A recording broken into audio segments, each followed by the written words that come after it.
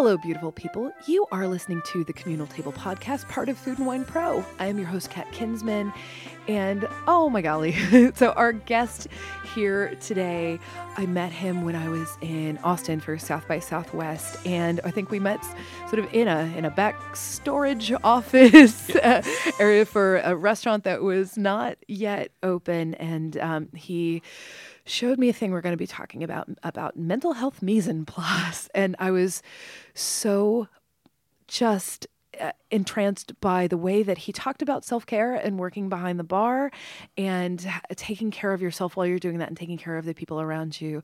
So Paul Finn of Garage Bar and Commodore, welcome to the show. Thank you so much. Thanks for having me. Oh my gosh. Okay, so make sure I got the laundry list of the places that what is your title for these places? So for Garage Cocktail Bar in downtown Austin, I'm the general manager and beverage manager. Oh, okay. An occasional bartender.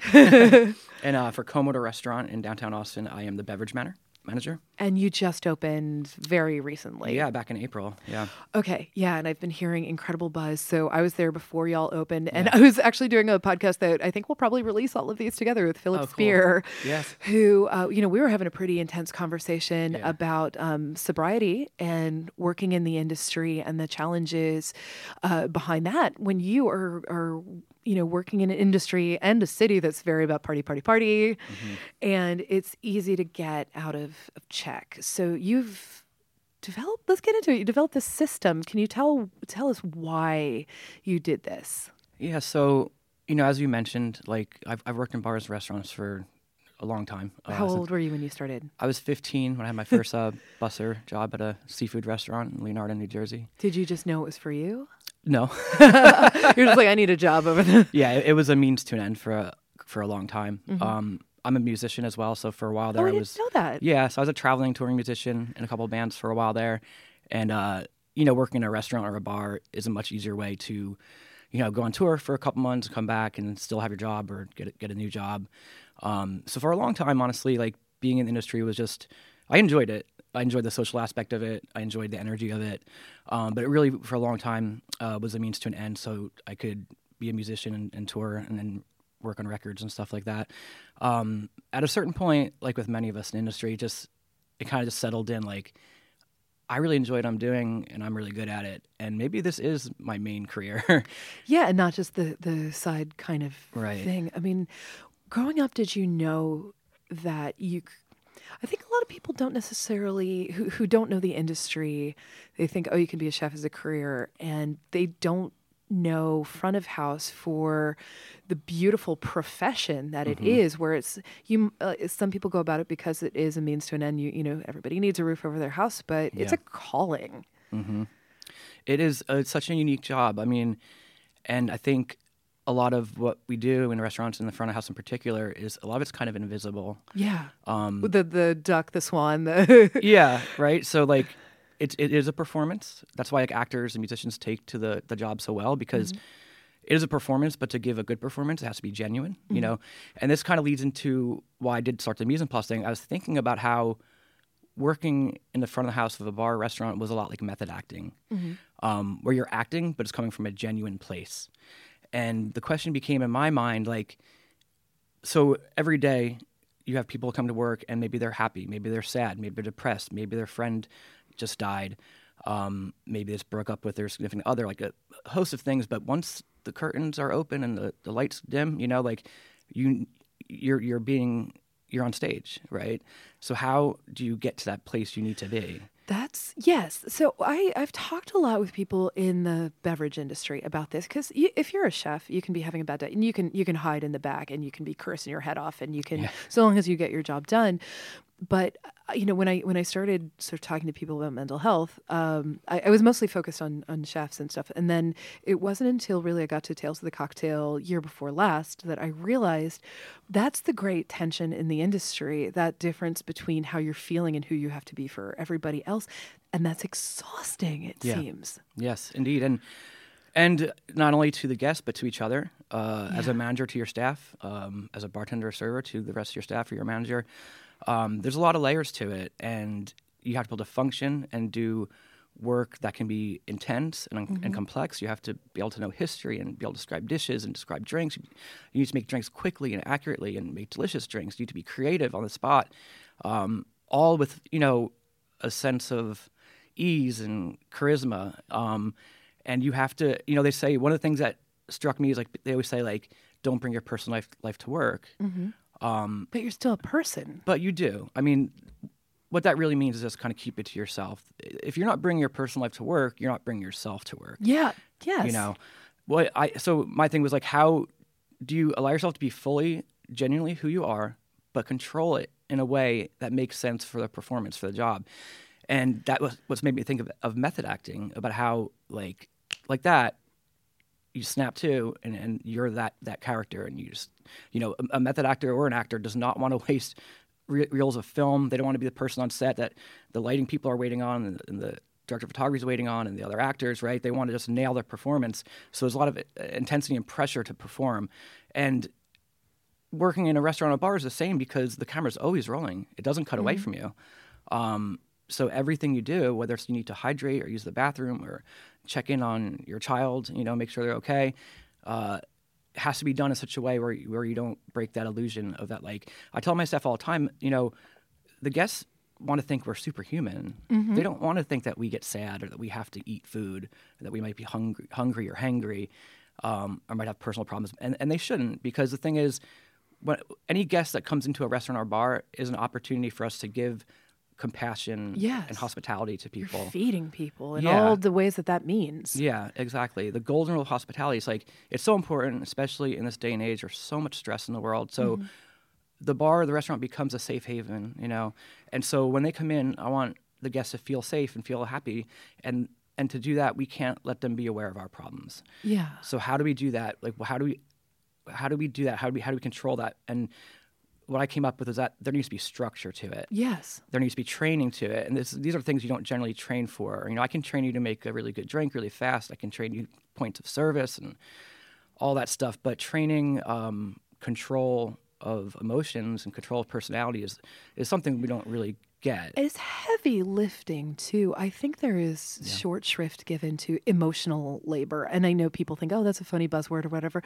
No, having to be on, it saps your battery. And especially if you're somebody like me who's an ambivert, so I can be, super extroverted, and then I need to go and plug in and change, charge my battery by being alone, or just with my husband and or dogs, or with sort of people I've designated as sort of like safe, to do that for a while, because it takes a lot. Yes, it does. It really does. And like I said, maybe. It's hard to push that down, and I just wanted to create a system to help, people, and specifically people in bars, restaurants, but really anyone in general, because, I love structure, I love charts, I love sheets, I love spreadsheets. This all is that why stuff. you're a good GM. So, and I love applying that stuff, to the bar and to the restaurant, and having charts for everything, and to exactly how much citrus to prep, so you don't waste any, and people love that too. They like structure, like being told what they need to do, so they just go in and they crush it in a short amount of time. So I wanted to apply a kind of a similar thing to what we're talking about, like emotional, mental wellness. So what I started, the sort of like light bulb moment was I think I was like maybe training like a new staff person on mise en place, and they're like, well, I never even heard that word before. And so I explained the history of it, where it comes from and what it means, everything in its place and everything in its right place, and that it was a tradition within kitchens and mostly chefs, but now it's something you find very much in the front of the house, and especially bartenders. And I was saying how everything in your mise en place has a purpose, right? Because you can't waste space. Kitchens and bars are tiny. Right. You can't waste space. Things need to be fresh. So you don't want to have too much. You need mint. You don't want too much mint because it might go bad. If you want, lemons, do you need lemon wedges and wheels? One or the other or both. But if you don't need it, you don't have it. Like, everything makes sense. Everything's perfect. It's always full. It's always beautiful. It's an extension of yourself, what your tools are, what's on the left, what's on the right, within reach, where your ice sits. Everything needs to be perfect, so that when you're busy, the muscle memory kicks in, and you don't need to think. When you reach your arm to the left, that's where my spoon is. When I reach my arm to the right, that's where my mixing glass is. When I reach down, this bottle's here and this bottle's there. I don't need to look at it. I just grab it. And that's how you can be very, very fast as a bartender. And it's accurate and consistent. And I was thinking how, like, I was explaining mise en place, but in the back of my head, I'm thinking about other things because I know, like, you know, I was having some emotionally a bad day, and I know someone else on staff had something happen that was stressful. And I'm describing mise en place, and I'm thinking to myself, like, wouldn't it be great if we could apply mise en place to ourselves? Yeah. Yeah. Here's my toolkit for being a person today. Yeah. And I said to myself, well, let me think about that. What is in my mise en place, you know? And like a really sort of low-hanging fruit, for instance, is like at the time I was smoking, I've like wrestled on and off with smoking cigarettes for years and would go a long time without doing it. And then suddenly that day where it was just so stressful, I just needed to escape from the world. So I'd go and have a cigarette, which, you know, a large part of me does not want to do. And I know how bad it is for my body. But I started to look at it like kind of objectively and breaking it down and thinking like, well, it's not that clear cut. There are good and bad things to things we do. The important thing is, why am I doing it? Why are cigarettes in my mise en place? And I thought, to relieve stress. And then I thought, is it relieving my stress? No. Because you're spending mental energy on beating yourself up about wanting a cigarette. Right. So there's a price to be paid. And then I thought to myself, okay, if I remove that from my mise en place, what do I need to put in there to replace it? Because if you take something out, something has to replace it. It has to be a balance. So because otherwise there's nothing there to cope with the stress. And like just being in a bar, restaurant environment, what's 5 feet behind you? Delicious spirits. Yeah. You know? Right there, arm's length. Right there, arm's length. And your body, you can know what it is without even having to look. Yeah. And, you know, it depends on the bar and the time and place. But obviously, like, drinking in a bar while at work can be, you know, from the spectrum of not allowed ever, which is currently how my bar and restaurant is, to, you know, toast at midnight, you know, to give ourselves a, you know, a little cheers, and to like, yeah, if you need to get through the shift by drinking, do it. Do what you need to do. Get through it, you know. I mean, I've even heard stories, not at a place I worked, of like when in a back house, when the kitchen just got so busy, the chef would just bring out drugs and be like, do this really fast. Whoa. Get to it. We got to get through this. Wow. You know? That's a human toll right there. Yeah. And it's awful to think about that, like, these are things done for practical reasons, right? Yeah. Like, we need to get through this. We need to do a good job. We're so far in the weeds. We just need to do something to get us from point A to point B. And then at the end of the night, we can say we did a good job. And so the culture of restaurants and bars tends to gravitate in many ways towards that kind of spectrum of like, what do we need to cope to get through? This is a stressful job. It's hard. It's busy.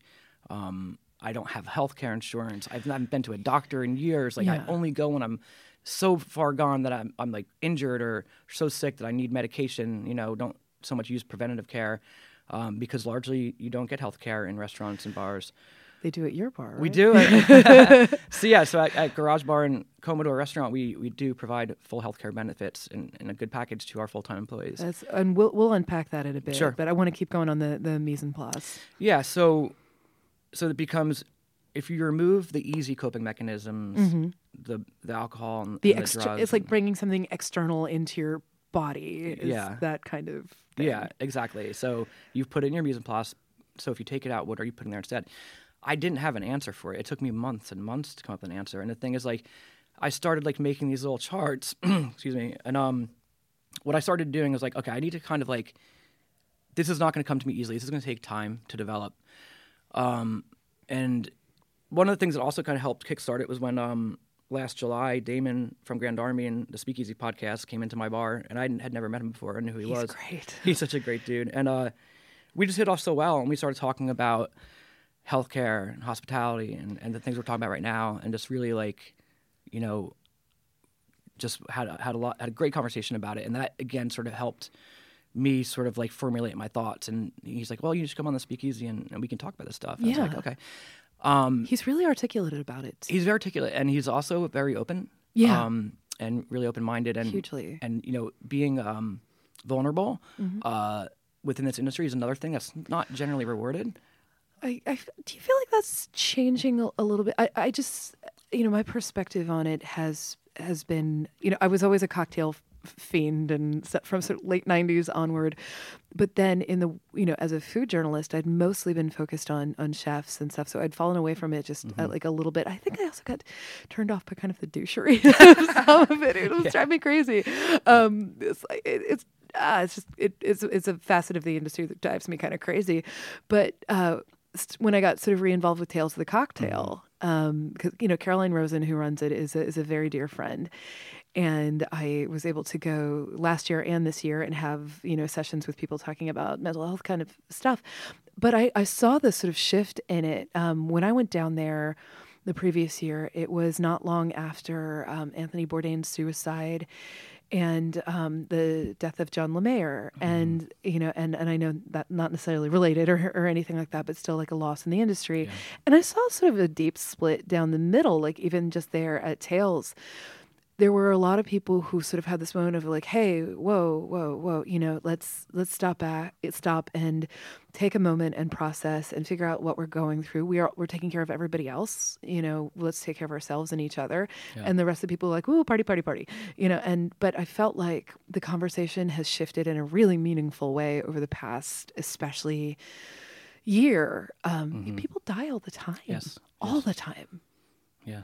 And I can't even. I was counting at one point after Tony, and I know he and John were like within days of each other, I bet, or maybe even the same day or something like that. But like right then, I started counting at one point, and I lost count after like 2 dozen, and it's all different things from suicide to people drinking themselves to death to other kinds of things, and people don't have the mental health care. Yeah. They don't have the physical health care to get through any of this kind of stuff, and so I feel like it has to open up. But you're on the front lines there, and that people are not.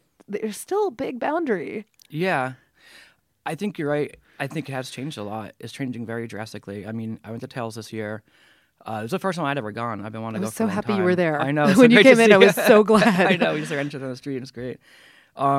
But I mean, there was wellness workshops, and there was yoga, and there was AA meetings, and so definitely. I did Narcan training the year before. Oh, that's great! Yeah, they were doing bystander training and stuff, which was really tremendous. I know that was a big ship to turn around Tales of the Cocktail, because like they had a lot of really really ungood stuff and deaths and and abuse and all this kind of stuff. But in the past couple of years, they've really started putting. I think next year they're going to actually bring all the wellness stuff, because it's right now in the New Orleans Athletic Club. Yeah. And, it's a few blocks away, but I think they're bringing it on premises next year, which is really great. So that's can do all that stuff. And so don't make it any harder, because people are already nervous about it, Yeah, because it's scary to walk into a room and be vulnerable. Yeah. I mean, I had, the year before, I had 6 chairs set out. I didn't know if anybody was going to come or not. My husband was there with me, and I had a couple ringers in there, because I had Abigail Gello and Souther Teague there as sort of ringers for me, because they've been wonderful about this.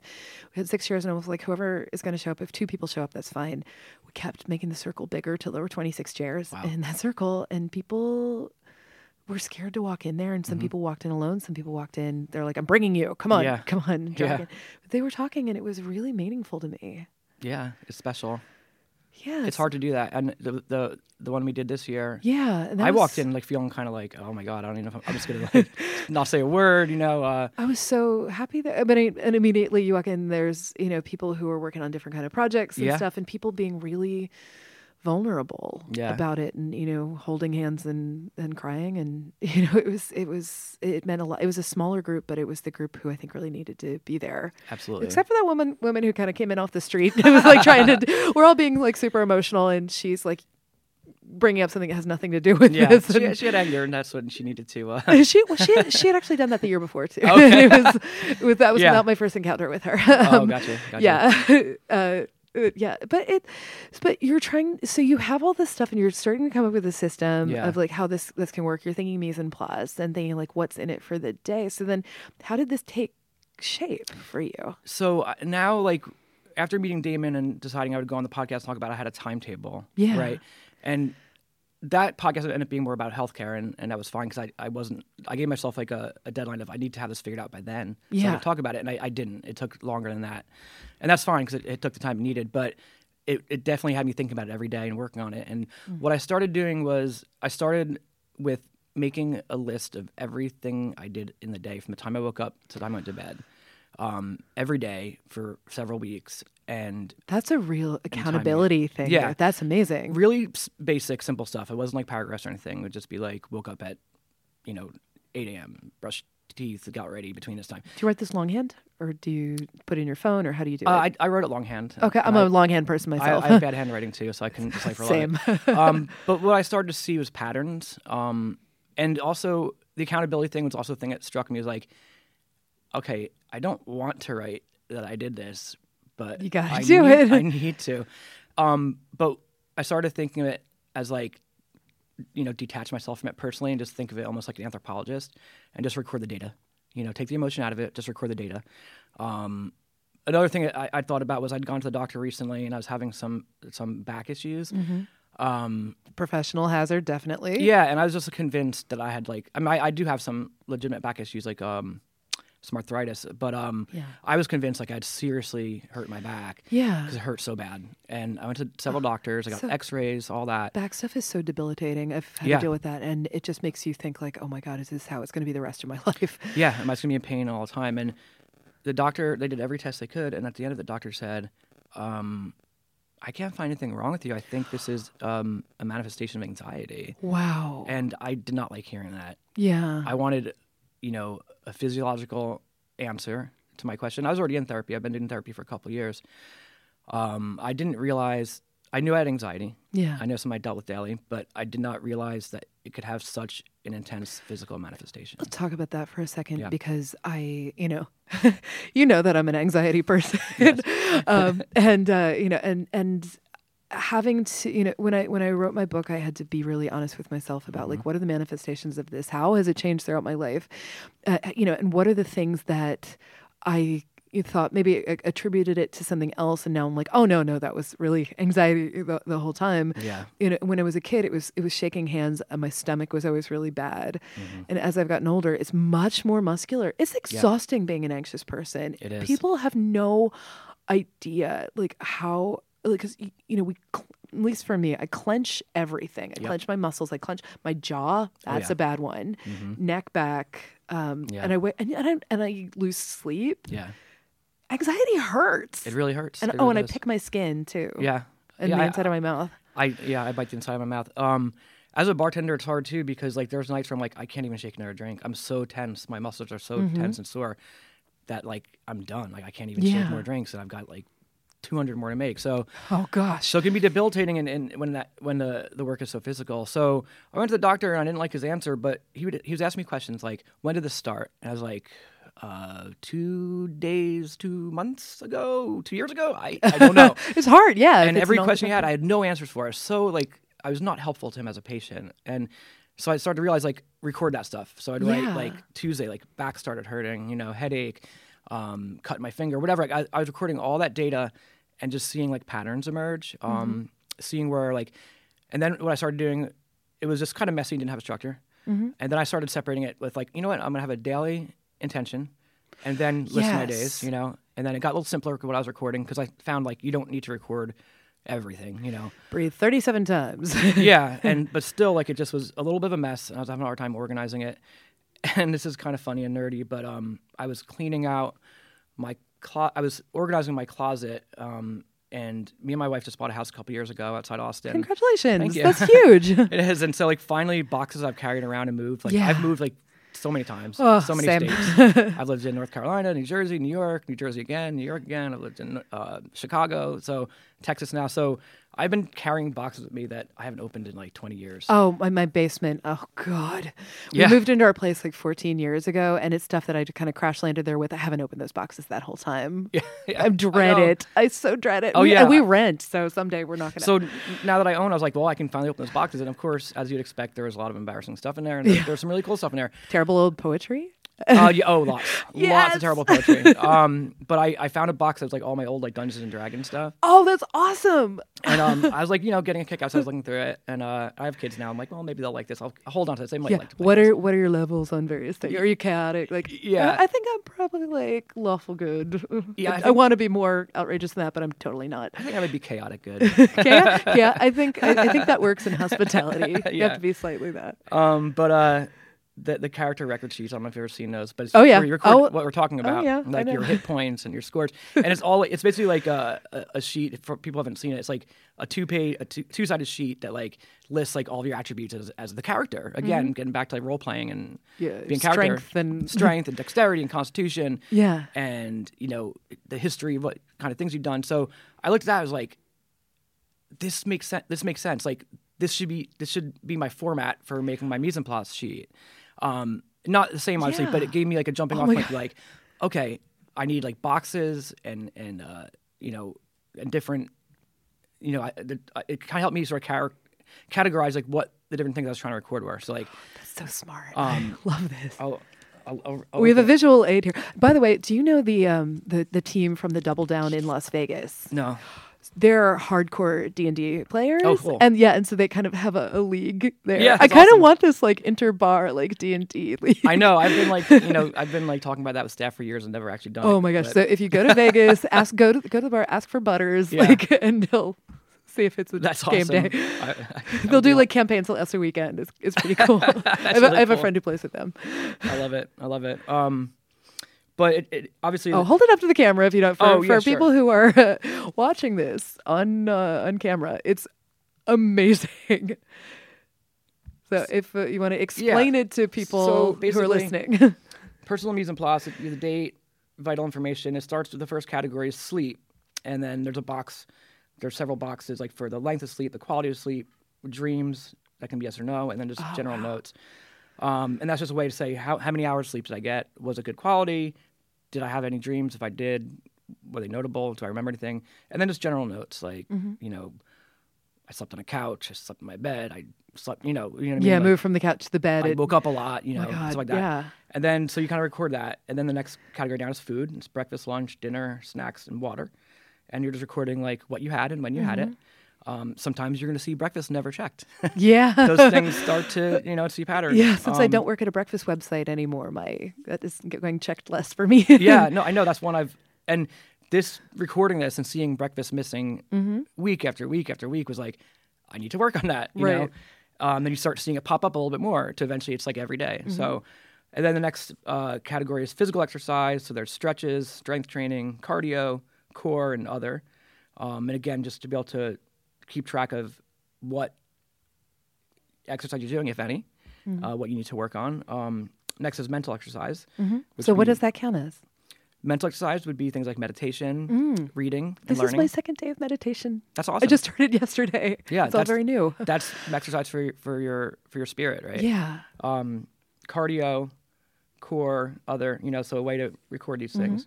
Mental exercise is meditation, reading, learning, conversations, planning, and then I have media under there. So like, did you watch TV? Did I Netflix? Did listen to a podcast? Did I watch the entire 2 seasons of Fleabag all in one go? I don't know, maybe. Yeah. Did I watch all 22 Marvel movies in a very short period of time? Maybe. It's on paper now.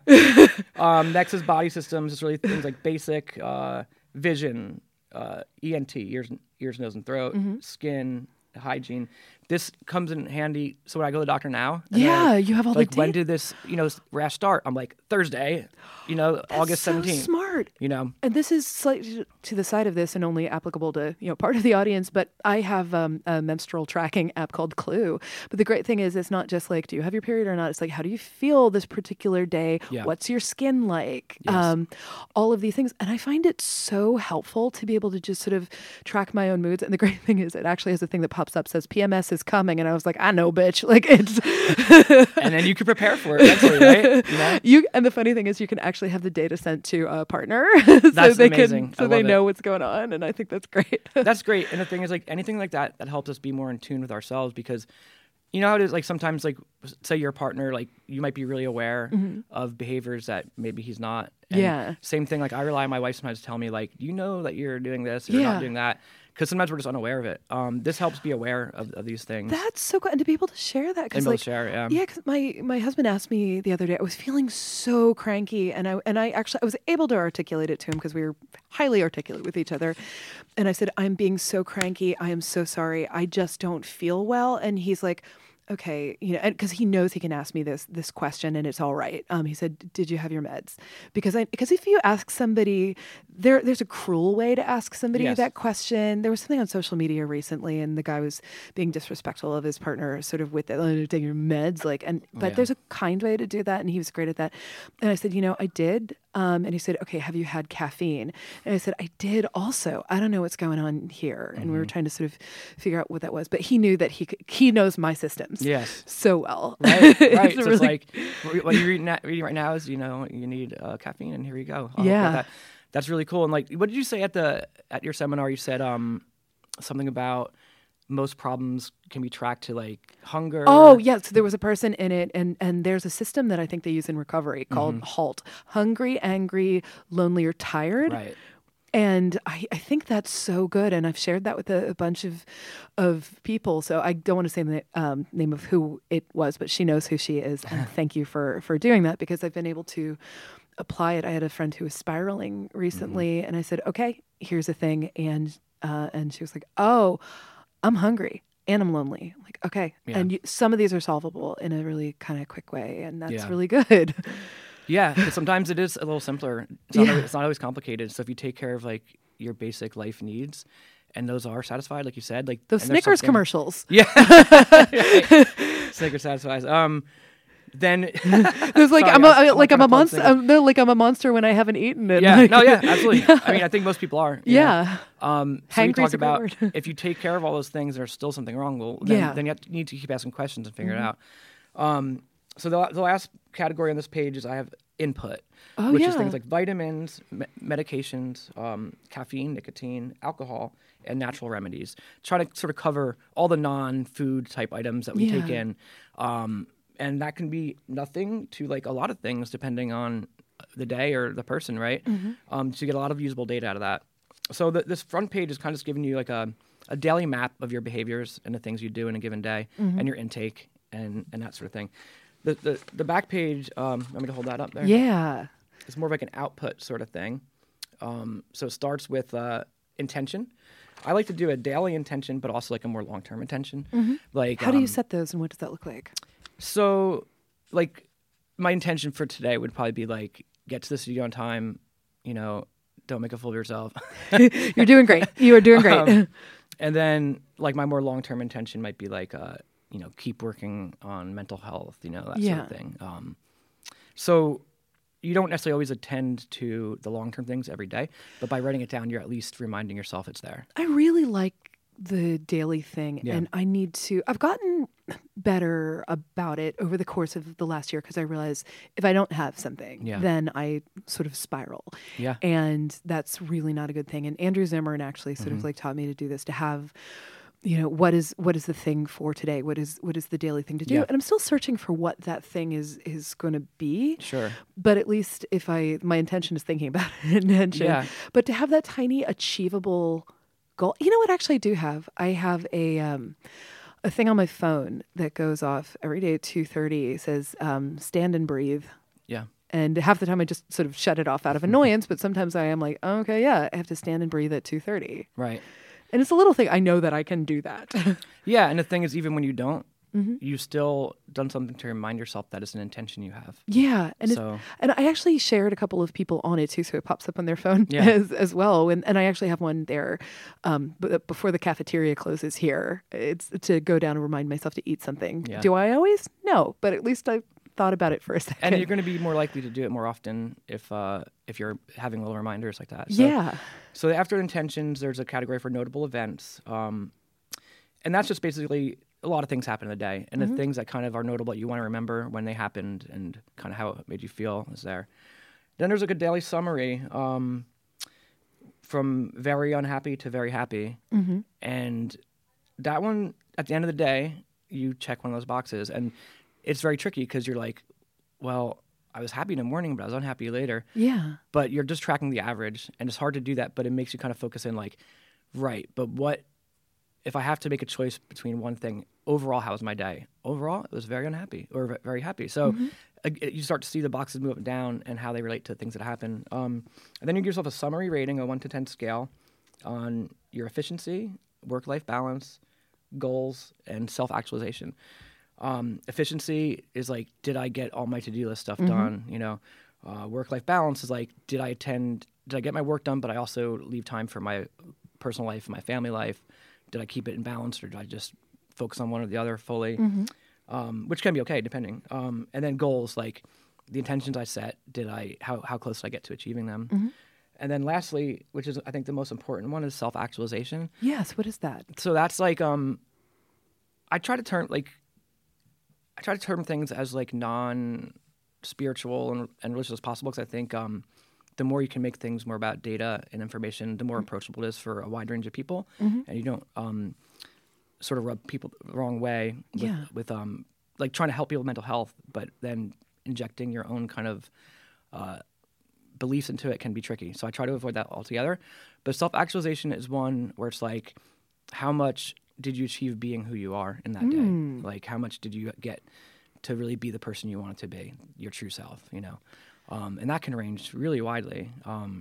And it's a way just to remind ourselves to, like, at the end of the day, it's all you have to do is just be your genuine self. You know, you don't have to be anybody else. So seeing all the stuff is cool, because, like, we focus so much on our failures and mistakes and the things we did not accomplish, that this doesn't have you list what you didn't do. It has list what you did do.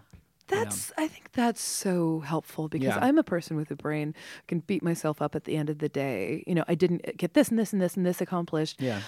And again, I've gotten better about this, because I have this mental accountant who's saying, well, you don't deserve to sleep because you didn't do X and X and X and X. And I've gotten much better as I've gotten older, as I, you know, went back on medication and as I got a diagnosis of ADHD, that, okay, you know, it was okay. You get another reset tomorrow, unless there's something that is definitively will screw up somebody else's day. If this thing doesn't happen, if this will cause harm to somebody else, if I don't take care of this thing today, most of the stuff can happen. Like I say, I might get up early, I might do whatever. So I'm a little bit better about saying, you know, like, I can't sleep. I haven't earned sleep. I haven't done enough today to earn my place, you know, in the universe. Right. And realizing, like, it doesn't actually work that way. It doesn't. And the thing is, like, I think that's a very common, like what you're talking about. I have those same thoughts. I know a lot of people do. It's like the self-punishment thing and beating ourselves up. And what you start to realize, though, is that when you treat yourself like that, you're affecting the people around you. Yeah. You know, because then if you're feeling that way or you're in a bad mood, you can't give your genuine self to the people you care about. Yeah. And then that just, again, sends negative things back and forth and just makes it harder and harder to get to where you need to be. So by tracking our achievements and the things that went right, it's a little way to remind ourselves to, like, take it easy on ourselves a little bit, not beat ourselves up for the things we didn't do. And to be able to say, like, because it's so easy to forget the things you do actually do. It's like you accomplish something and you move on, you instantly forget about it, and you think about 10 things on your list, you know? You have to give yourself credit for those little wins. Totally. I really believe that, because, and not in a way to, like, self-congratulatory, it's just a way to be, like, healthy in mind, body, and spirit, you know, because you're going to be a more efficient and a more compassionate person if you're compassionate to yourself. And learning self-compassion is so hard, and depending on how we were raised, like, so many of us were not raised with a good vocabulary for this kind of stuff. And if you're in hospitality, you're taking care of everybody else, and you come last. But I just this is still fresh in my mind, because we just recorded this the other day, but I just did a talk with Sean Brock at Blackberry Farm, and he was talking about, you know, his recovery and self-compassion, and he had kind of a graph. Y'all should be you should be friends. You both have the binders for this, because when he was coming out of rehab and he had to come up with a care plan, he made this binder of it, but he came up with this method where he was trying to figure out sort of the radius of his care that he could give, and he couldn't tend to the things out here if he wasn't getting to, you know, his tiniest unit. Like, he was talking about it as units of community, which I thought was really brilliant. He's like, my smallest unit of community is, you know, myself, but then his wife and his little baby. Yeah. And he's like, if they're not sort of taken care of, I'm not solid with them, I can't go out to the next thing, which is, you know, the managers, and then, you know, and the guests and all this kind of stuff. And I thought that was really a really great way to look at that. That's very smart. It's like you're taking care of your own house before you're expanding that sphere. And that's a good point, because and I think that, again, like, the hospitality thing starts with yourself. Like, if you're not good to yourself, if you're not treating yourself well, if your mise en place isn't in shape, then how can you truly treat other people well? because then if you can't treat yourself well, you can't really treat other people well because it is an act. So by starting with ourselves and treating ourselves well, having compassion for ourselves, then it's easy to be genuine with other people, the people around us, and take care of them. Because then if you're taking care of other people while not taking care of yourself, then there's a little bit of a resentment built in there. Yeah. Yeah. And it's one of those, I mean, I always quote the sort of airplane thing, Yeah. put your own mask on before helping others, because I mean, you have to plenish, that part of yourself. But I absolutely get the resentment, like, everybody else is happy. Why don't I get to be? And then you engage in sort of bad behaviors of this. There's also the thing, there was sort of the push-pull recently with RuPaul and Lizzo, because, and the RuPaul's thing is like, if you love yourself, you can love everybody else. But, Lizzo says, like, if you love me, you can love yourself. And, and I think both of those are kind of valid. But it's sometimes if you have a brain that is used to taking care of other people, you're so focused on taking everybody else and not yourself. And it's a big job to take care of yourself. It is. It really is. It's daily work. It's daily work, and it's important work. And this side of the sheet, it also was inspired by my therapist, because when we go, I was doing therapy every week, and she'd always track this kind of stuff, like, how was your day overall? How was your week overall? What are your intentions for this week? So that influences part of it, because I always think about that. Like, it's like intention and attention, and if you're taking care of those two things, then you're living a life that is worth examining, and it makes it easier to function and to deal with the stresses we deal with, and also like it's important, I think, in the industry in particular, but to the world in general, to like help demystify mental health. In particular, like I know we were talking earlier about suicide, and about a year ago I had a pretty good friend who's a bartender, hadn't seen him in a long time, and he died by suicide. I'm so sorry. More recently, we lost David Berman, great artist, great lyricist, great songwriter. I think, actually one of my colleagues just got a tattoo in memoriam of him. And that's that one hurt. That was a hard one. And he in reading the stuff the interviews he was doing before he died, he talked a lot about treatment resistance. I'd never heard that term before, but it makes so much sense. I know so many people who are treatment resistant. I was treatment resistant for a long time, where it's like part of you doesn't want to get better, I so understand that, because you become comfortable in your discomfort, because then there's the responsibility of being well, and if you don't know if you can achieve that, it can be there's a lot of pressure and work, and you know who you are as a depressed person or an anxious person or a person with relationships to substances or whatever. You know who you are as that person. Yeah. And sometimes you can be in a community that reinforces you in that role. So who are you going to be if you're not that person? It's true. And I think I have a saying that helped me kind of formulate all this stuff, which is that we often walk around with an attitude of illness. Yeah. Where, when I was going to the doctor for my back, in my mind, I'm like, it's got to be cancer. That's what it's gonna be.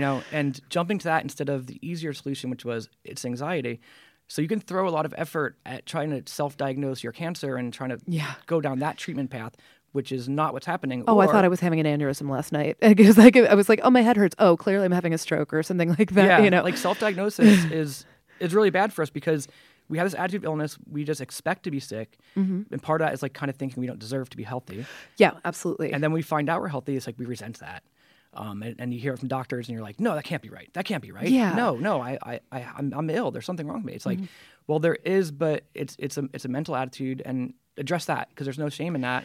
Yeah. And it is just as valid. Like, it's like, I hate it's all in your head. Like, yeah, it is, which it's still very present for me, and it's affecting my body, and it's not, it's people like to diminish other people's mental health things, and I honestly think that comes from a place of either fear or ignorance. Yeah. But it's very, very valid. Even if it is like, quote unquote, all in your head, it's still real. Your body hurts just as much. It's true. And our minds can make our body hurt. So I think part of that is just easier. There's less of a feeling of guilt and shame to say, like, I have a broken arm. If it's physiological, it's easy to address. But there's something about if it's a mental illness that we are really uncomfortable with as a culture. Yeah. And have a hard time talking to like the people closest to us, let alone like a therapist or a coworker or Because something. you don't want to you don't want to burden them, you don't want to worry Right. them, and then also saying things out loud is really, really difficult. Really difficult. My therapist, we worked on like giving names to things. Yeah. Because it's really scary to do that. And like when you put a name to something, like it's like you have to acknowledge it's real. Yeah. And it's like really terrifying. But then by doing that, you've made the step towards resolving it, you know? I think that, I mean, and can we talk about naming for a second? 'Cause Yeah. when I was a kid and I was had my first, like, actually second, we didn't, the first time I had a sort of serious depression, they thought it was mono. And then I got, mono again, Yeah. like my freshman year of high school. I was being bullied. I was dealing with depression. It was sort of all of this thing. And they did every test on earth. They thought I had cancer. They thought I had all these things. And it came back, well, no, it's probably, let's, send her to see a therapist, get medication and stuff. My mother in that, and who, deals with a lot of mental illness herself, it was making her come to terms with things about herself, I think. But we came up with a word for, we didn't, depressed sounds so, whatever it happens to be. We came up with the word gricky, which is a combination of gray and icky. And it was this manifestation of this, I always felt like there was this gray cloud weighing me down. And, and we could say like, oh, do you feel gricky today? To you, Yeah, whatever that's that is. fantastic. So when you talk about the naming the things, what are you talking about when you're saying that? Well, it can be things like that. Like even having like a little bit of a private language between yourself and the people close to you. Yes. Can communicate a lot in a short amount of time. Bad brain day is what I use a lot with people. And it helps because then what ends up happening a lot of time is like if we're in a certain state, like being gricky or something like that, and the people around us are confused and don't know what's going on, and people tend to take things on themselves. So Absolutely. if you're feeling that way, I might be like, oh, I've done something wrong. Oh, yeah. And then it creates miscommunication and misunderstandings and arguments that are kind of unnecessary. So like by naming things like that, it allows us sort of like move quickly through and kind of set boundaries and parameters to how to interact. Like, okay, well, if you're feeling gricky today, I'm not gonna bring up this subject. Then we'll be focused on more positive things. And there's that. And then also just in therapy, like when you're in therapy and you're uncovering like trauma and stuff like that. It can be really hard to talk about the stuff and put names to it. It can be terrifying. I think a lot of people, myself included, just don't want to give names to those things because it's scary. Yeah. But you find that like when you give names to them, you're kind of taking your power back over those things. And, Oh, absolutely. Like a diagnosis, if that is part of it, is such a great thing because then you have a treatment plan. Exactly. And Exactly, a treatment plan. And then you're less treatment resistant. Yeah. So let's talk about the pin that you brought with you because sometimes you don't have the words and you don't want to have to say something. So it's a shorthand. It's so funny. I met these people. I'd been thinking I wanted to talk to them, and then they happened to walk into a room that I was in. And explain the pin project, if you will. Yeah. So I found out about this at your seminar at Tails this year, and it's a project by Mark and Dee Dee out of San Francisco, and they are both career bartenders who at a certain point had to stop drinking alcohol, but still, like many people in the industry, still want to be bartenders and be professionals in the industry. But what can be hard as a bartender who's not drinking maybe that night, maybe forever, is there is a lot of pressure within the community sometimes not on purpose, but if you go into another bar, like a good example is like I remember one time going into like the bar down the street because I needed to borrow like lemons or something, and you walk into it and already a shot's put on the table for you because they see you walking in. It's like, whoa, I wasn't trying to do that, but now I feel like you have to. I'm being antisocial or I'm being inhospitable if I don't take this gift, because bartenders giving shots to each other can be a really nice gesture. And there's the boomerang. The boomerang, the bartender's handshake, all stuff. Those are traditions that can be very positive and very good, and it gives a sense of community. But if on a given day you're like, I don't want to drink today. Like I'm taking a break from this. Yeah. It's hard to talk about. So the idea is you would put the pin on your shirt. And for people who can't see it, it sort of looks like a no sign, like in the circle with the slash through, but the slash is very long and it's sort of subtle. It's a good looking pin. You could easily wear. I have a different sort of version of it. Like it's like I think it's more silver or something like that. I think maybe they do different versions. It's something you could absolutely wear on your clothing, and if you don't know, you don't know. Yeah. So it's nothing like a. And if you don't know, it becomes a conversation piece. Yeah. And I try to train my bartenders to know what it is, and whenever I go around to different bars, I try to bring it up if it organically, it's just a really great, like you said, it's a silent communication, so that like if I see that now, I know exactly what to do. Like they don't want to talk about it, so I'll make them like a seltzer, seltzer water, and not make a big deal out of it. And so it's what I like about it too is that there's a spectrum, I think, of behavior. So like to either be a drinker or to be in recovery are can be very extreme ends of the spectrum, right? But there is also a whole place in between for a lot of us, like as bartenders and front of house workers and back house workers too. It's like there may be just times you need to drink because you're doing menu design, stuff like that, and other times when you're not trying to. So trying to navigate that can be really tricky. It can be really hard, if you set goals like I'm not drinking for a month, that can be really hard to maintain working in the industry. Yeah. So any little thing to help, I think, is really positive. I think it's fantastic that they did this pin. And I'm a person who, goes in and out of drinking, and it's usually because, physical stuff, beyond, I have this treatment-resistant gut thing, and honestly, and so I have to periodically go on these, awful bomb rounds of, gut medication, and I will not be drinking then. But, we have bits and bubs, as we call my friends and I call it. I think at Bon Appetit, I have to give them the credit, they called it bubs and bits or something, and somehow I misinterpreted that as bits and bubs, but it's seltzer and bitters, and it's a really nice thing. And I wrote about it at some point a couple of years ago, and it turns out it's this shibboleth kind of thing where if somebody orders a seltzer and bitters at a bar, a lot of bartenders are clued into what that means, that you're just not drinking that night. And the great thing about it is if you feel like you have to do this thing to fit in, it looks like you're drinking something because there's probably a lime wedge and it's got a slight bit of color to it. Yeah. And and then you don't have to have that. I mean, it's nobody's business why anybody else isn't drinking. If they're pregnant, if they're on medication, if they're sober, it's whatever. Yeah. So where can people get this pin? They have a website, www.thep.in. And we'll have this in the show notes as and well. I ordered it from there. I ordered a bunch to have on hand for my staff if they want to borrow them, borrow them like their library books, or even to give out to guests if they ask about them. Yeah. So you can get on their website and they'll ship it to you.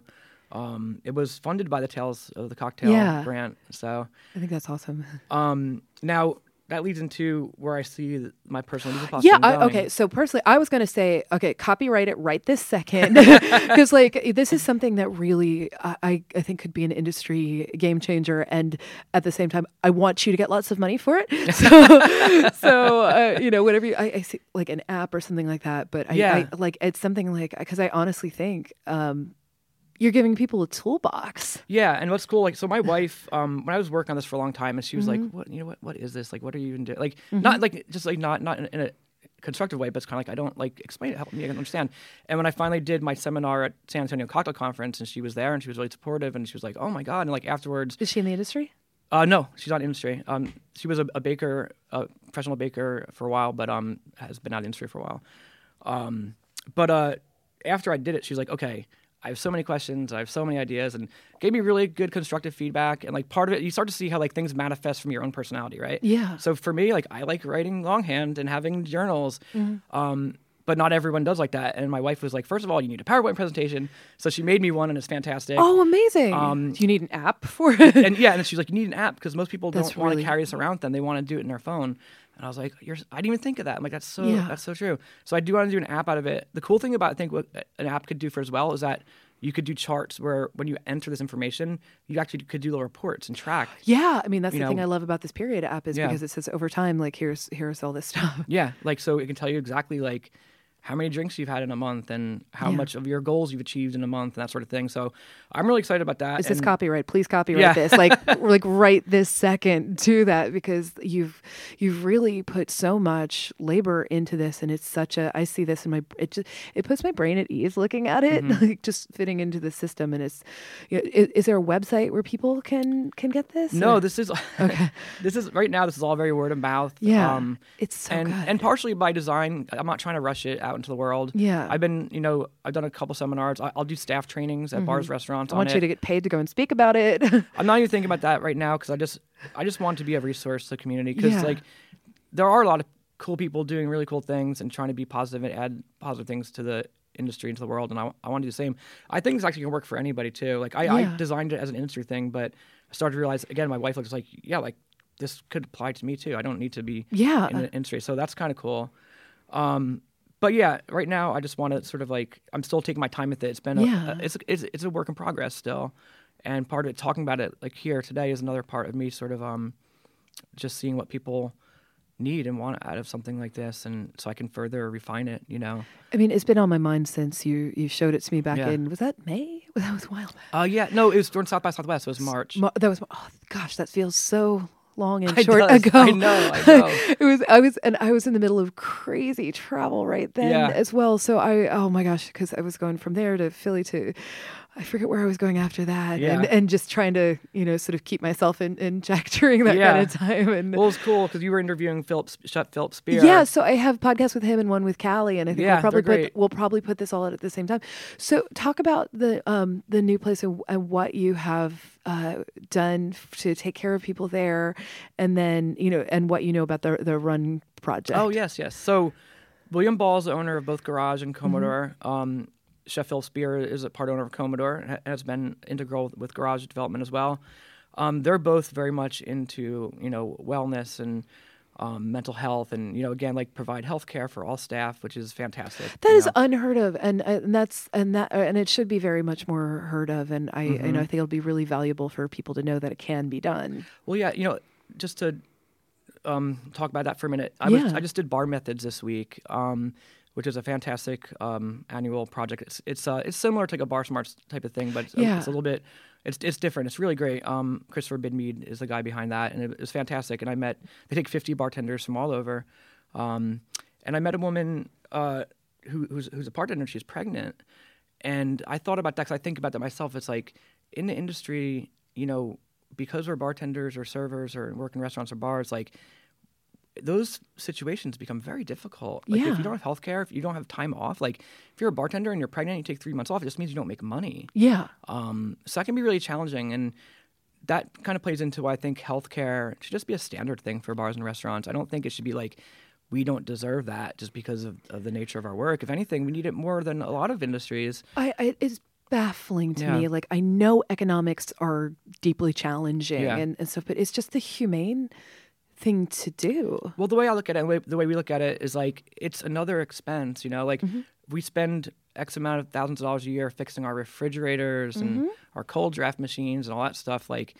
we should also spend that money to do preventive maintenance for our humans. Yeah. And I mean, people break. And imagine this is really good for drawing people to work for you and staff retention. Absolutely. I'm sure that's got to be, because it's expensive to train somebody new. It is. And it's you invest a lot of time and money into people. And like, I have a wonderful staff. I love y'all.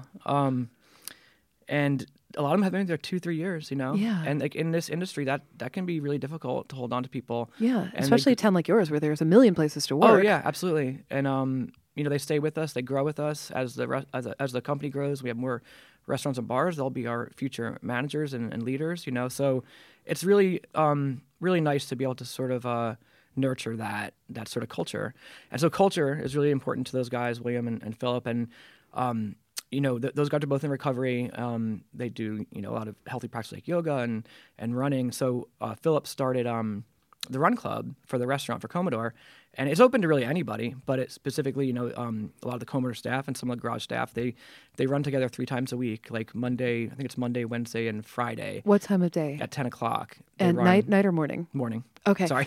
Well, no, because I know people, like I was just with a friend of mine, and he, had I think he worked a double. Yeah. Got home, went to the gym because he needed to burn that off. Yeah. Yeah. No, totally. That makes a lot of sense.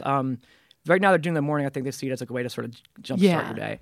And Philip is really active in running, and he's done marathons, and it's part of his lifestyle. He does every day, and that's been really great for him, and his health. But he makes it really clear to everybody. It's like, this isn't a race. This isn't about who's great at running. Like, if you've never run before, if you can barely run, like, you're welcome to come with us. If you fall behind, we'll wait for you. I'll jog next to you. And tries to make it really approachable. Because, like, I know for myself personally, like, he's like, you coming to running tomorrow? And I'm like, maybe, you know, because it makes me like uncomfortable because I've never been a runner. Yeah, but he's same. he's so like welcoming with it, and I know I'll do it eventually. It's just I'm working through my own insecurities, totally, I absolutely know. Like I know that I need to like go to yoga or something, but it's just the notion of, because I know people are really competitive about it and stuff. So I used to go to a gym, and the class that I would go to yoga, and it was like old like firefighters with injuries and cops with sciatica. And I mean, that's the thing. It's like in really physical industries, it's even more important that we take care of ourselves and our bodies. And like for me, like I try to do a fair amount of stretching every single morning. I encourage my bartenders to do that. Like we were talking about at Bar Method, it's like if you don't stretch before your shift, like 10 drinks in, shaking, you're going to be like, you're oh screwed. my God, you're going to be on fire. So it's really important to stretch every day. I try to exercise several times a week. I haven't gotten towards, I do exercise bike. I like it. The comfort of my own home, you know? Yeah, and I can listen to whatever I need to on that. For some reason, I listen to a lot of Kanye. on the bike. I don't know why that's Kanye and Johnny Marr. Yeah, I listen to podcasts a lot while I'm doing it. You know, I think that's the thing too. Is like, what can be a little bit difficult, like as we're sort of trying to bring different worlds together, because like I still grew up mentality from high school of like there was the jocks and the punks. Yeah, and I was definitely one of the punks. I wasn't one of the jocks, you know. Yeah. So. But unfortunately, when you choose that lifestyle and that culture, you generally are kind of eschewing like physical exercise and that sort of thing because I feel like punks are getting healthy now. Yeah, exactly. Everybody's like straight edge and you know, you don't like take off your leather jacket and put on like exercise clothes and go to the gym. Like a lot of us don't. Have you seen the health goth? No. It's amazing. And I actually have like a health goth playlist. Wow. I did not put it together. It's a thing that exists in the world. It's like industrial music that you can work out to. That's so cool. So our ways of like finding our comfort level. Because the thing is like a lot of times different cultures that can be like off-putting to people if you don't follow like the cookie cutter way to do it. Yeah. And it's like, so I think it's important for us all to find our own comfort level with that. And if you're like, well, I want to run, but honestly, I don't want to like wear like running clothes. I just want to like. Oh yeah, you just have to find you have to find your way with it. You know, your comfort level. Oh, I'm like all blacks clothes and like band T-shirt or whatever that thing happens to be, or I buy all the Halloween Halloween stuff at Target because they have really good stuff. Yeah, yeah. But you still have to feel like you. You're right. You have to feel like you. Yes. When you're taking care of yourself. You have to retain your individuality while being part of the group. You know. I'm never gonna be Gwyneth. I'm never gonna be. And I psych myself out of it thinking I'm like, oh, wellness and stuff, it's not for me. But I just had this, fairly transformative time at Blackberry Farm where I wasn't even doing any of like the wellness stuff, but I was around a culture of it that didn't feel douchey to me. And I really appreciated that. No, I appreciate that too. And I think that's kind of cool that like things are changing a lot. Yeah. And cultures are interlapping and transforming. Yeah. And I think it's okay. I think that's healthy for all of us to kind of just be open with who we are and what we do and how we perceive things, so we can kind of like collectively change things,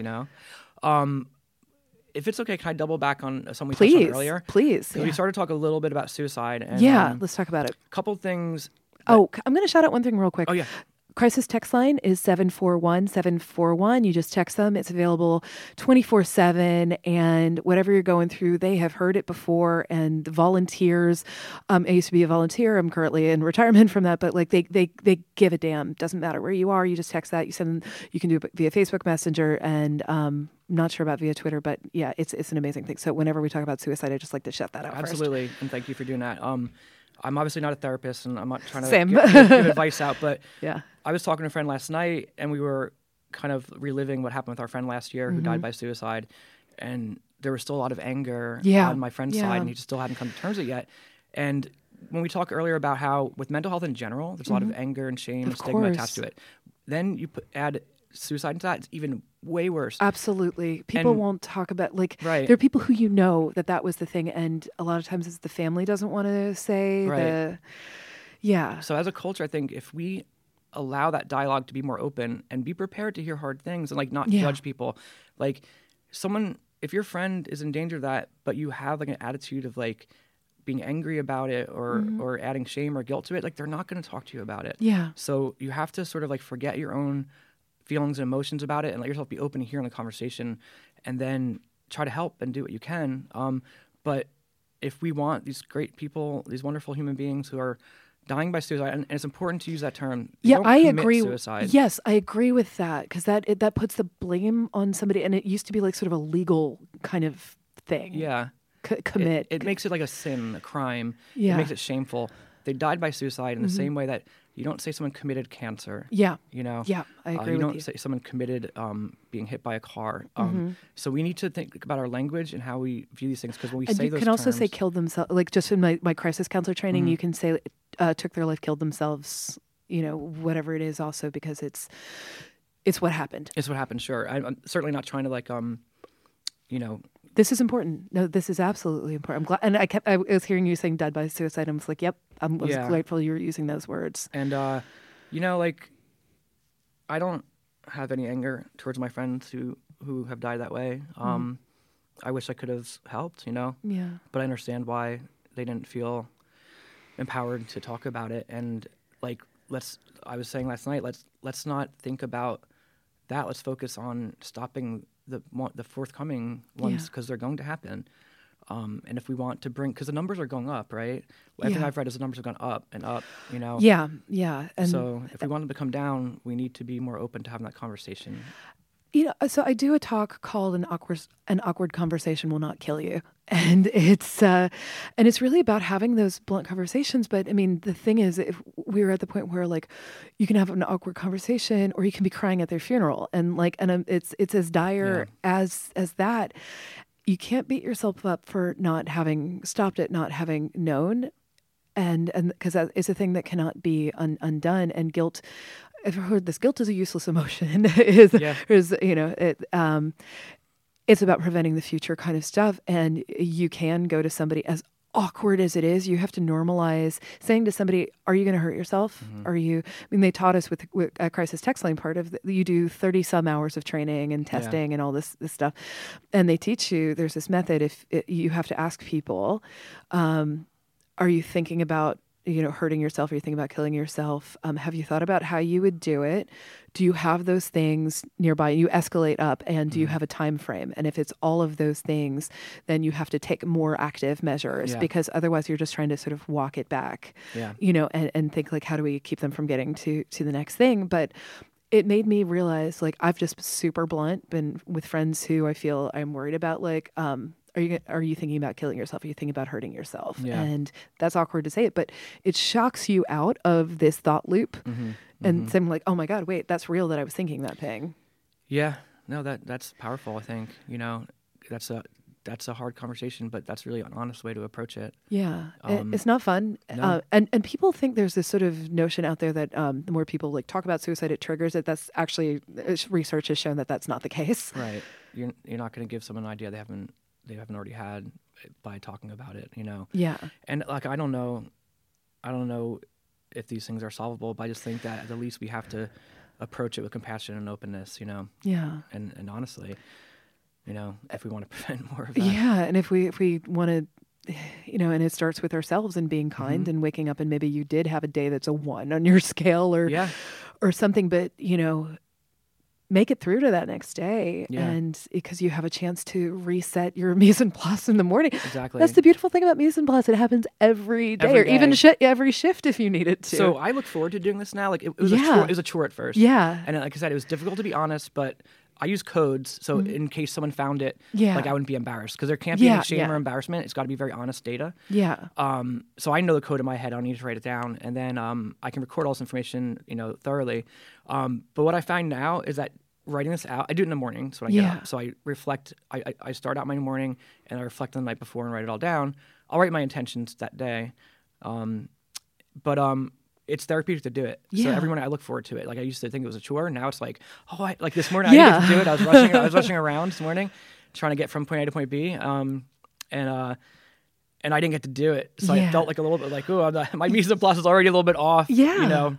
But I hope you allow yourself the time during this day to sit down and like have a quiet moment and do that. And I don't beat myself up about it, because I'll get to it at some point. Like it's not like it doesn't pile up because I keep up with it. Yeah. And if you did, then it's okay to if I miss days, that's fine. That's fine, you know. And carrying this thing around me, and it gets thicker and thicker every day. It is a little bit unwieldy. So I think I just started carrying a binder. Like I'm trying to like get started working on a new book, and it has a lot to do with like a lot of this kind of stuff. But I know I was serious about it when I bought the binder. Yeah. Got a binder, some folders, a notebook in there. Yeah, that's the start, right? Yeah. Like you started the process when you start doing those things and make it sort of concrete. Yeah, and it's a black binder. I'm going to put like stickers on it and stuff, and really like make it mine. But stickers makes me think. Actually, I want to ask you. So, tell me about your band. Do you still make music? Because I always think like punk rock stickers. Yeah, So, tell me about what was. Do you still make music, and what was the band you were touring with? Oh, sure, yeah. So that's a great timing for this question because things have changed recently. So in the early 2000s, well, I've been in band since I was like 15, but in the early 2000s, I was in a band called the Kingsbury Manx. And we released like 5 albums on various record labels, and we toured with all sorts of bands. What kind of music was it? Sort of like if you took like the Beach Boys and Simon and Garfunkel and put them together with like more of a contemporary thing, like very like finger picking guitar and vocal harmonies and psychedelic keyboards and that sort of stuff, like really pretty music. So we did that for years, and we toured. I ended up moving that was in Chapel Hill, North Carolina. Oh, yeah. Okay. My husband went there. He's from nearby. Oh, cool. And, so many great bands. Did you ever play Cat's Cradle? Of course. Yeah. I love Bill Smith. And so many good bands come out of there. And, I think it's so fun that like Mac from Superchunk is married to like, truly great chef Andrea Rusing. And just, that is such a crucible for great music. I worked at Lantern, Andrea's restaurant, as a bartender. Oh, she's so special. That was like the first like real bartending job I'd had, where I was like, really busy James Beard Award winning restaurant, and making like craft cocktails for the first time, not just like one-on-ones. And I also worked at Merge, Mac's record label. Oh, you did? So the world is so tiny. So I actually met Andrea years and years before I was a food journalist, but I really cared about food. And I was with a food journalist friend of mine, and we went out to lunch. And somehow we talked, we bonded, and then like re-met years later. But I knew I loved all the Merge stuff. Yeah, of course, yeah. So, it was like the world is very, very tiny. So that's like my world's like food and beverage and music has always been like I've always had a foot in both worlds. So anyway, when I moved to Austin, and I have 2 children. I have a 7-year-old daughter, Audrey, and a 4-year-old son, Oliver. I miss him very much. You name very well. Audrey and Oliver are great names. My wife takes a lot of credit for that, but or shouldn't take the credit for that. But when I moved to Austin about 6 years ago, and I started bartending at Garage, I'd kind of made a decision like the music chapter of my life is over. I'm committing to being a career professional bartender, and I kind of like sold all my music gear, and I didn't really know a lot of people in Austin. The Golden Boys, a great band in Austin, and they were always like, "Hey, come play with us," but I was like, that chapter of my life is over. Now I'm focused fully on hospitality and honing my craft, which I did. And then only recently I started playing music again. Damon Bolte, who's in a band called Brothers and owns bars and bartends. And I was like, he's like, "Do you still play music, dude?" And I was like, "No, man, I had to give it up when I focused on this." He's like, "Why?" Yeah. And I was like, good point. So recently, one of my old bandmates from Kingsbury Manx started a new band called Open Field. And I was visiting Chapel Hill for vacation a couple weeks ago. And they booked a show. And they were like, "Come play with us." I ended up playing a whole show with them. That's awesome. Yeah. And I hadn't touched an instrument or played in front of an audience in like 7 years. What did you play? For most of the show, I played keyboards, but I did one song on guitar and sang a song at the end. That's awesome. Because it was my wife and mine's anniversary right then, so I sang like a little like romantic song to her. Oh, yeah. So so you got to play a show. Yeah, and so I'm in that band again. So that's so exciting. So they play every week on Wednesdays. And remind me what they're called? Open Field. Open Field. And I did one record with them right before I moved to Austin. We recorded in Asheville, North Carolina, beautiful place. And then they recorded another record without me. And now they're playing live, and I'm just going to play them as much as I can, Oh, that's so good. And I feel like balance is restored to my life a little bit. Yeah. Because it's true. Like, you can have it all. Like, you shouldn't try to, like... I mean, you can do whatever you want to do, but for me, my balance needs to be like, yes, I'm a food and beverage professional, and that's like a big passion of mine. That doesn't mean I have to give up music. That can also be a passion of mine. I love that. So I have a few questions I ask everybody. Of course. Yeah. All right. One is our Oprah moment, because I believe saying things out to the universe so people listening somehow can help you with this to really manifest something. You're taking care of your customers, you're taking care of your family, all this stuff. What is the thing that you want for you? The selfish thing you want for you? It's tough one. More time with my family, honestly. Yeah. That is when I feel the best, you know. It's like when I'm just those quiet days, like hanging out with the kids and my wife, and not even like doing anything per se, but just not having like always the rush in modern life, you know. I really enjoy those quiet moments, and I just want more of them, you know. Yeah. World, universe, please let him have this. Have you ever cried in the walk-in? Not necessarily the walk-in per se, but I've had my cry in the walk-in moments, sure. Yeah.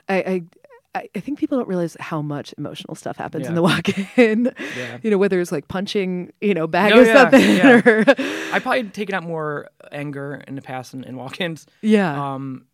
Go like years ago, that'd be more my thing.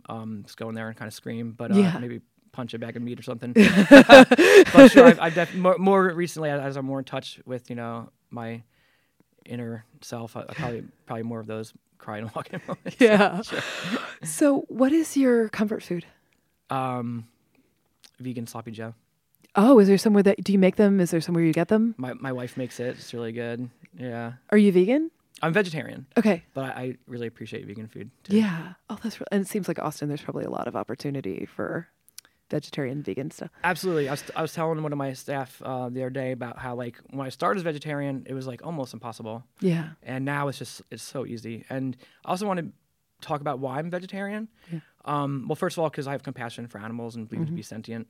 But that's my own thing.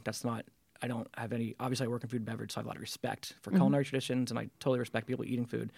But the real reason that I'm vegetarian is to try to provide balance. We consume too much meat and too much beef as a civilization, and my part in that is to try to be one that will take one for the team and not do that. Yeah. And then hopefully that will spread so that we can eat meat. We should eat meat. I'm not saying that there's anything wrong with it, but let's try to get back to a balance where it's not destroying our planet to eat meat. I think that's really responsible and sane.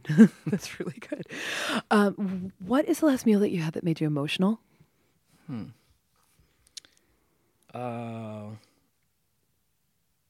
So I've been traveling a lot. And so it's been tricky, like having like home time and stuff like that. So a few weeks ago in between trips, I had like my first like home dinner with my wife and my kids, and my wife made this wonderful dinner. And I just got kind of choked up and like tearful about it, because I was like, I just felt so much gratitude. Yeah. Because like when you cook for somebody, you're putting so much love into that, and I appreciate that. And so when I go to a restaurant and get that, I appreciate that. But it's even like better when it's someone you care about and you're just sitting there with your family and enjoying a nice, wonderful meal. And like, I got like kind of like choked up. I love that. What's the last meal that somebody cooked for you in their home?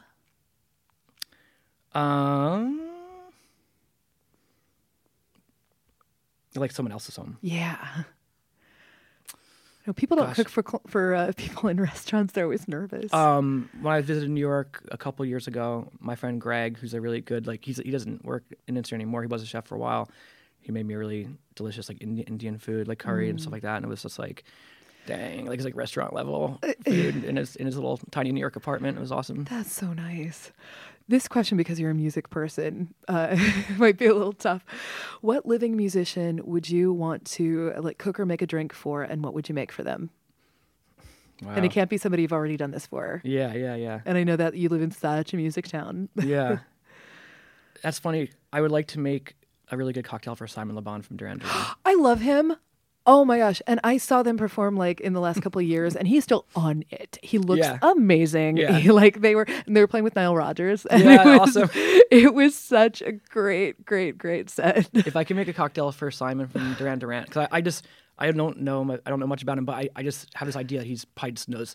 He has such exquisite taste and everything, and has eaten and drank the best everywhere, right? So if I could make him a cocktail and put it in front of him, and he was like, "That's delicious, mate," like I would just like go crazy. Dear Simon Le Bon, please make your way to Garage. Please come to Austin. I'll make you a delicious cocktail. Come through for something. Oh, I hope this. I actually emailed his website one time, and because like ask Simon questions, and I sent an email like, Simon, what is your favorite wine? Please name varietal.